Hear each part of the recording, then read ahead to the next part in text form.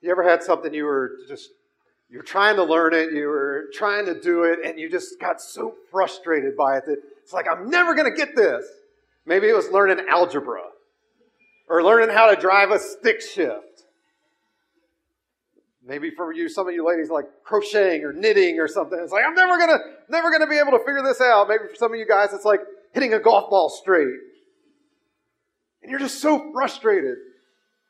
But then all of a sudden one day, you're like, aha, I get it now.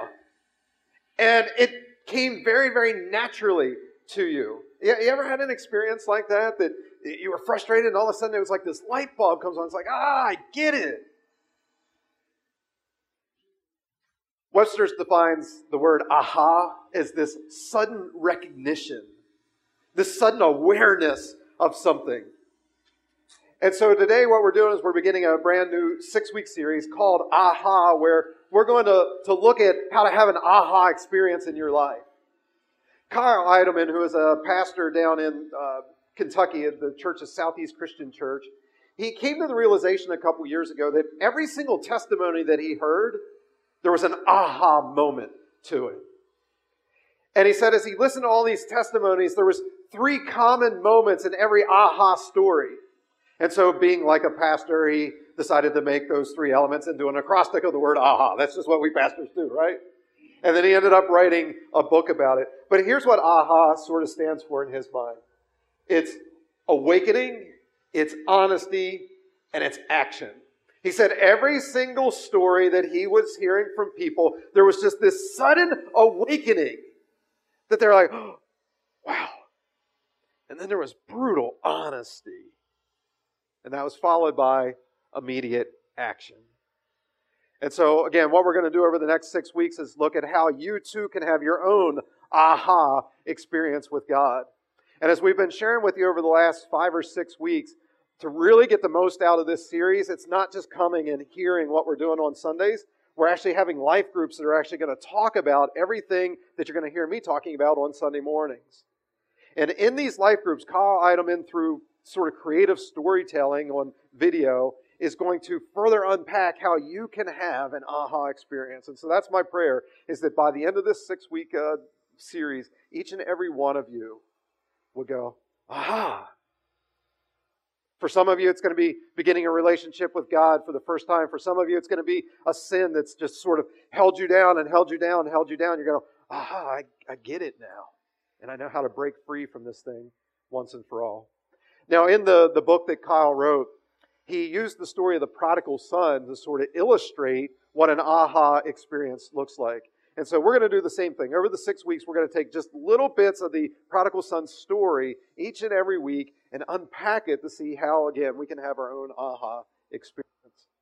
And so if you've got a Bible this morning, you want to turn to Luke chapter 15. That's where we're going to hang out today, Luke chapter 15. But we're only going to do the first couple verses of this particular story, just the beginning of it. Because what we need to understand is that the beginning of stories are important. If you don't have a beginning of the story, you can't have a middle of the story. And if you don't have the middle of the story, you can't have the end of the story. So we've got to start at the beginning. Beginnings are very, very important. And see, what happens so often is we want to cut right to the end, don't we? We want to get right to, and they lived happily ever after. But in order to truly understand the happily ever after part, we've got to know, how did the story begin? Because the beginning of a story often says a lot about how a story is going to then end. Stories sometimes start this way. Once upon a time. Those are fairy tales, right? How about this? Try some of these famous stories with me and see if you know what it is. A long time ago, in a galaxy far, far away. What's that the beginning of? Star Wars, right, very good. How about this one? It was the best of times. It was the worst of times. Okay, not as many of you got that one, which means we're more geeky than nerdy, I guess, here at Exponential. All right, how about this one? In West Philadelphia, born and raised on the playgrounds where I spent most of my days. Freshman, yeah, everybody's getting that one, which means at least we're like cool geeks, right? Which is funny. You guys, like, how many of you had that whole song memorized? Some of you, but yet you say, you know what, I can't memorize the Bible, but yet you've got the silly theme song to a television show memorized. But every beginning is important because, again, it tells more about the end of the story. But again, we just want to jump right to the end of it. But what you need to understand is this: a rags to riches story is only compelling if you understand first the rags part of it. Does that make sense? You've got to know the whole story. And so that's why it's important that as we look at this story of the prodigal son, and many of you, if you've been around church, you already know how this story is going to end. But we got to go back to the beginning. We have got to understand what was going on in order to have our own aha experience. So again, in Luke chapter 15, verses 11 to 12, Jesus is speaking and he says this: Once a man had 2 sons.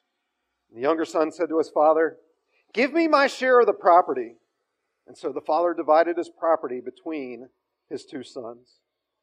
The story begins in the home of a wealthy man. He has servants, he has livestock, he's very, very wealthy. His 2 boys, they have everything that they want. They're spoiled in many ways. There's nothing that they're lacking. They are completely cared for and provided for. But yet the younger son, he's like, I'm not happy here. And I want to leave home. I don't like this home that I've been brought up in. I don't like the father that I have. I'm going to leave home. And when it says that he was going to leave home, it wasn't that he was just sort of going on a vacation. He was going to come back. He was leaving forever. He was turning his back on his father, saying, I don't want anything to do with you any longer. And so he goes to his father and he says, Father, give me my share of the inheritance. Now let me ask you a question. When do you typically get an inheritance? After somebody dies, right? So essentially what this boy is doing is he's going to his father and saying, I wish you were dead. Give me what is mine. He's just being completely rude, completely selfish here. Arrogant. Disrespectful. Because again, his father loves him. His father has provided for him. His father's cared for him. He's given him the very, very best. But yet he says, I don't want anything to do with you. Give me what is mine. And that's sad. And again, it's very, very disrespectful. And it'd be easy for us to say, well, you know what, the kid, he's just a spoiled brat. How dare he do this? But here's what you need to realize about this story that Jesus is telling. It's not a true story. It's actually just a made-up story that Jesus is using to make a bigger point. We call these parables. That just a made-up story that's going to illustrate a bigger principle. And so what we need to understand is that in this story, the son, that's you. That's me. And the father in the story, that's God, our heavenly Father. And so what Jesus is saying is that you and I, oftentimes, we will turn our back on the Heavenly Father, that we want to leave home.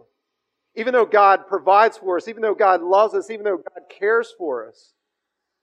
For whatever reason, we're like, I don't want to have anything to do with you anymore, God. Give me what is rightfully mine. I deserve it. We turn our backs on it. And we go and we do our own thing. And that's sad when we leave God in the dust like that. That we want to live apart from Him. I mean, we just sang a song that He is a good, good Father. But yet so often we say, nope, not for me. God, I know you've given me all this, but I've got a better plan. This selfishness ends up costing us more than what we could ever imagine. As we go through this series, you're going to see that the selfishness of the prodigal son, it cost him more than he could ever imagine as well. But again, he's just a metaphor for our lives. So why would we do this? Why would you and I want to turn our back on God and walk away? Well, I believe there's 3 reasons. If you're taking notes this morning, the first one is this. It's an I want it now mindset, which is my quest for instant gratification. I've shared this with you before. You know, we live in this very fast-paced, hectic world. We want everything right now. And so we have instant potatoes, instant popcorn, instant messaging, instant downloads. We want it right now. But how many of you know that when you're like cooking meat, that microwaving a roast or a steak or something, that's not the best way, is it? What do you want to do with the meat? You want to let it smoke, right? Or maybe you want to let it sit and marinate in its juices or a sauce of some sort. Maybe you want to put it in the crock pot. Just let it there all day long, just sort of simmering. Get all the juices coming out of it. And those are the meals that it's like, wow, this is fantastic. The same applies to our lives. God oftentimes is going, I've got something that I'm cooking up for you that is awesome. But you got to give it a little time. You got to be patient. So we go, no, I want it now. And isn't that what we do in our lives so often when it comes to food? We just microwave the Hungry Man meal. Or we swing by McDonald's or Burger King or Taco Bell or KFC. And oh yeah, sure, it tastes good in the moment. But long term, if you just keep eating all that instant food, that fast food, it's going to have detrimental effects on your health.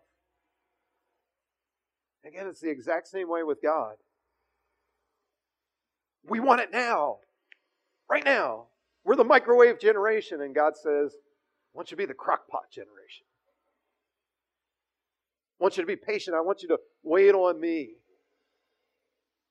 But oftentimes we end up just chasing after the things that we want, even though God has something even better for us at home.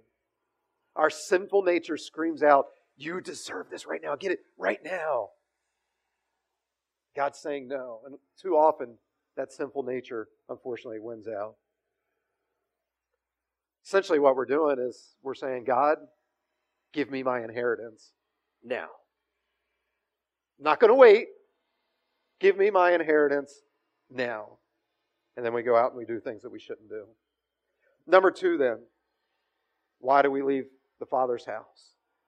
That is an I deserve it mindset, which is a sense of entitlement.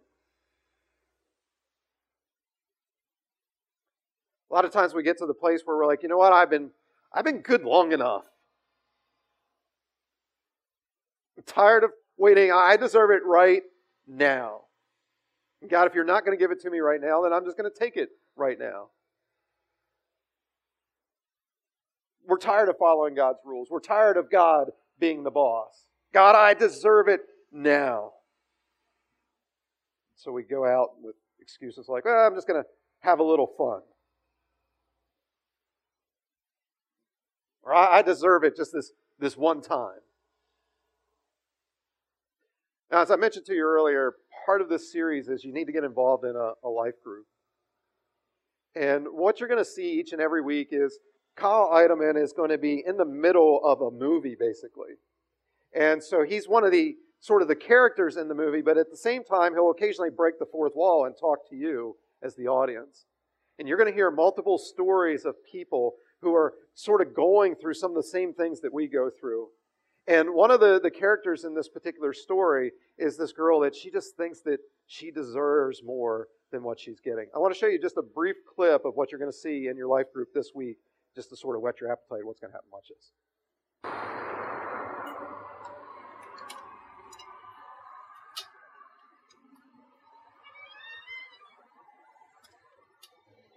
Hey, what can I get for you? Yes, I will have Ice cream. And you want chicken too? Oh, I just smelled. Your food will be on just a little bit. Obviously, in this story, the father represents God, and the younger son represents, well, most of the rest of us. I need more fries. If you've ever thought about chucking it all and starting over, if you've ever thought that you wanted more and deserved better, if you've ever felt like you were being held back or you were missing out or that you wanted to do things your own way, then perhaps you can identify with this younger son.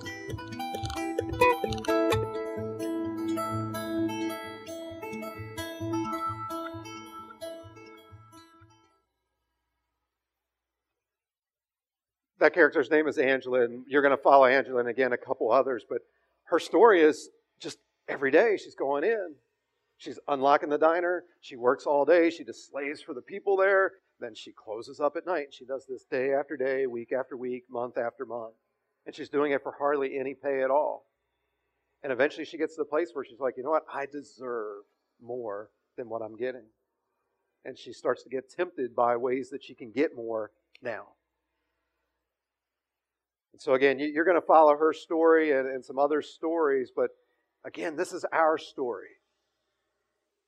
That so often we're like, I deserve it and I deserve it right now. But we can't be that way. We can't be that way. We've got to learn to please God. Allow things to happen in His timing instead of our own. Number 3 then. It's the feeling of I can do better on my own. And this is rooted in an attitude of bitterness. Again, you're going to see Angela and the other stories, but this is very evident in the story of the prodigal son as well. I mean, it's not like the father didn't provide for his son. There's a lot of stuff to do around the estate there. They weren't lacking in any way, but you just get the sense that this younger son said, I can do better on my own. I can be my own man. I can be the boss. Nobody should tell me what to do. I can provide for myself. And in many ways, this is a combination of the first two. When you start to say, I want it right now, and I deserve it, then it's going to lead to this one. This feeling of, okay, if God isn't providing it, I'll do better on my own then. That I'm smarter than God. I'll be my own man. I'll be my own boss. But an attitude like this is forgetting what it means to be a follower of Jesus, to be a Christian. You see, we are called to be slaves to God. That living in the Father's house, we are to be slaves. Now, I know in this country that word slave is very loaded language. And in many parts of the world, it's still a very loaded word because oftentimes we think of slavery as being something where somebody is subjected to do something against their will. And if they don't do it, then they're beaten for that. Unfortunately, we had that in our country. And that's a wrong thing. But when the Bible talks about slavery, it's not talking about being held against your will. It's talking about being a slave in that I willingly give up my rights to my master. Because I recognize that, you know what? My master can provide for me a better life than I can provide for myself. Now, you see in the Bible both the wrong types of slavery, but again, the type of slavery that is the sort of biblical one is that you say, you know what? There is somebody more powerful than me. Somebody that has my very best interests at heart every moment of every single day. And so I'm just going to give up my life back in return to them. That's why the Apostle Paul, many, many times throughout the New Testament, he says, I'm a slave for Christ, or I'm a slave of Christ. Because that's what we're called to do. We're called to give up our lives and give our lives back to Jesus. I mean, He gave His life for us on the cross. The very least we can do is give our lives back to Him here on the earth. And why do we do that? Why do we willingly make ourselves slaves to Him? It's because we say, you know what? He has a better plan for my life than I have for my life. He knows better for my life than I know for my life. He can provide for my life better than I can provide for my life. Again, unfortunately, so often, instead of recognizing that God the Father and living in His house, that's a good place to be, we're like that prodigal son. We want to turn our back on God and walk away from Him. Why? Because I want it now. I deserve it right now. God, if you're not going to give it to me, then I'm just better off doing it on my own. Again, that's forgetting who God is. Now, here's the fascinating part about God. When you make that decision to leave His house, to leave His home, to turn your back on Him, He'll allow you to do that. And He'll allow you to do it without getting struck by lightning. He's like, okay. If you want to turn your back on me, if you want to leave my home, okay. Because here's what we need to understand. True love requires freedom of choice. See, in order to actually have something called love, there has to be something called hate.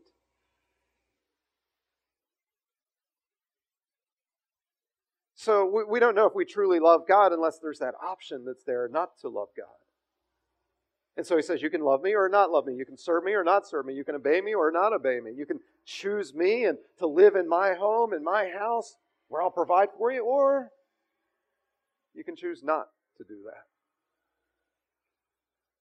But it's completely up to us. He doesn't force Himself on us.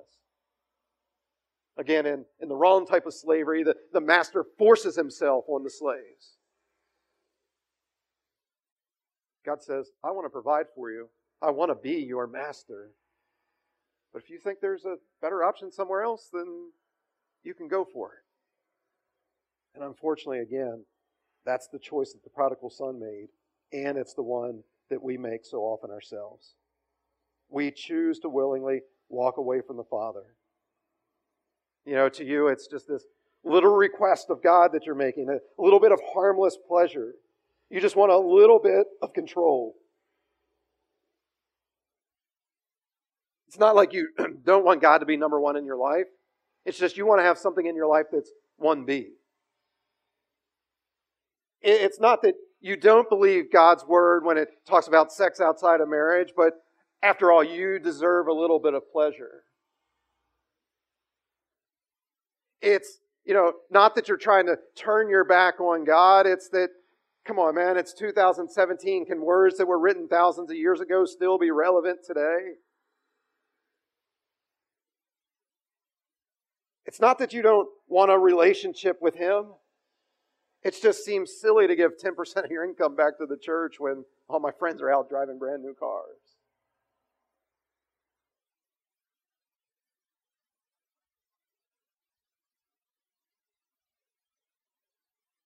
In other words, you're not intending on telling God, I wish you were dead. But yet that's exactly what you're doing.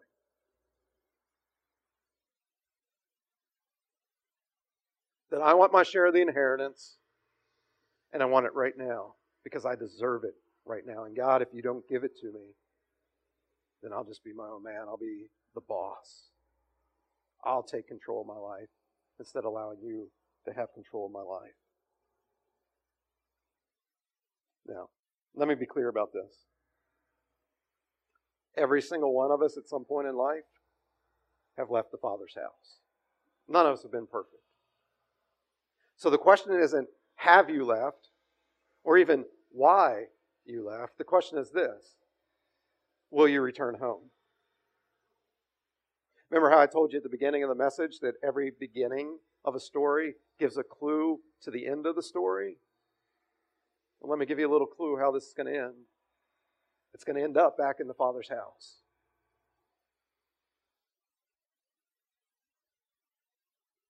And your story can be the same way. That yes, you've left the Father's house, but you can return. You don't have to stay out in the distant country, which we'll talk about next week. You can return back to Him. Again, not a question of have you left. The question is, will you return? Will you have that aha moment where you're living out here and you go, I get it now. A sudden awakening. And you get brutally honest about where you're at right now. And then you take immediate action to return back to a Father who loves you. That is that good, good Father that we sang about. That's my hope and prayer for you over these next 6 weeks. Each week there's a little bit of a cliffhanger, right? I mean, I'm about ready to stop. I'm about ready to pray. And you're like, but wait, there's more. Well, yeah, you got to come back. But today I just wanted you to realize that all of us leave the Father's house. All of us have wandered away. But an option to return is there. And you don't have to wait for the end of the 6 weeks to return back to God the Father. Maybe right now in this moment, the Spirit of God has been giving you your little aha moment. That you realize that there's a sin in your life that is keeping you from God. That you've become entitled. That you think that you deserve it and you deserve it right now. And that you've been trying to be your own boss, your own master. And you recognize that you need to turn from that sin and return back to Him. That's aha. Let's pray. Father, we thank you for how good you truly are. And that you love us so much that you yourself came to this earth and died on the cross. You paid the penalty for our sin, Jesus, and we thank you for that. That the power of sin doesn't have to be there in our lives any longer. You freed us. But yet, even with that, we oftentimes still walk away from the Father. We do things and we say things and we live in certain ways that we shouldn't be. Lord, I pray that your Spirit has been speaking this morning, that we're starting to understand that that's the story of all of us, but it doesn't have to end there. It can have that, and they all lived happily ever after type of ending, where we return back to you. Not because of how good we are, but because of how good you are. That in simple faith we just pray and we ask for your forgiveness and we ask for your leadership. We make you the master of our lives. And say, God, it's not about me any longer. It's all about you. Or maybe there's some that are here today and they've never actually done that before. They need to pray and ask for your leadership and for your forgiveness. But Lord, I have a feeling there's also a lot of people that are here today that they've done that in the past. But yet they're still stuck somewhere in sin.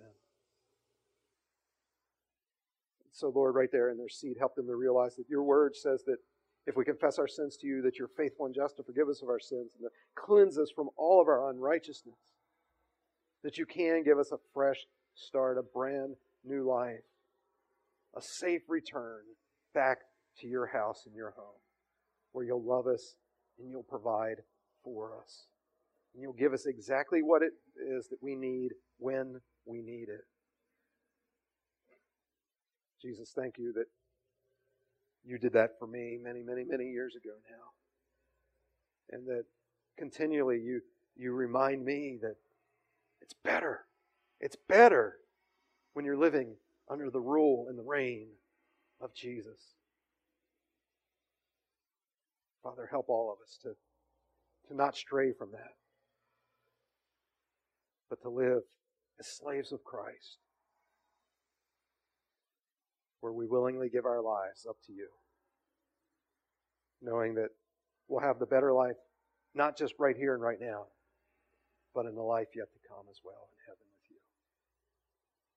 Again, Jesus, thank you for making that way available for us. I pray all this in Jesus' name. Amen.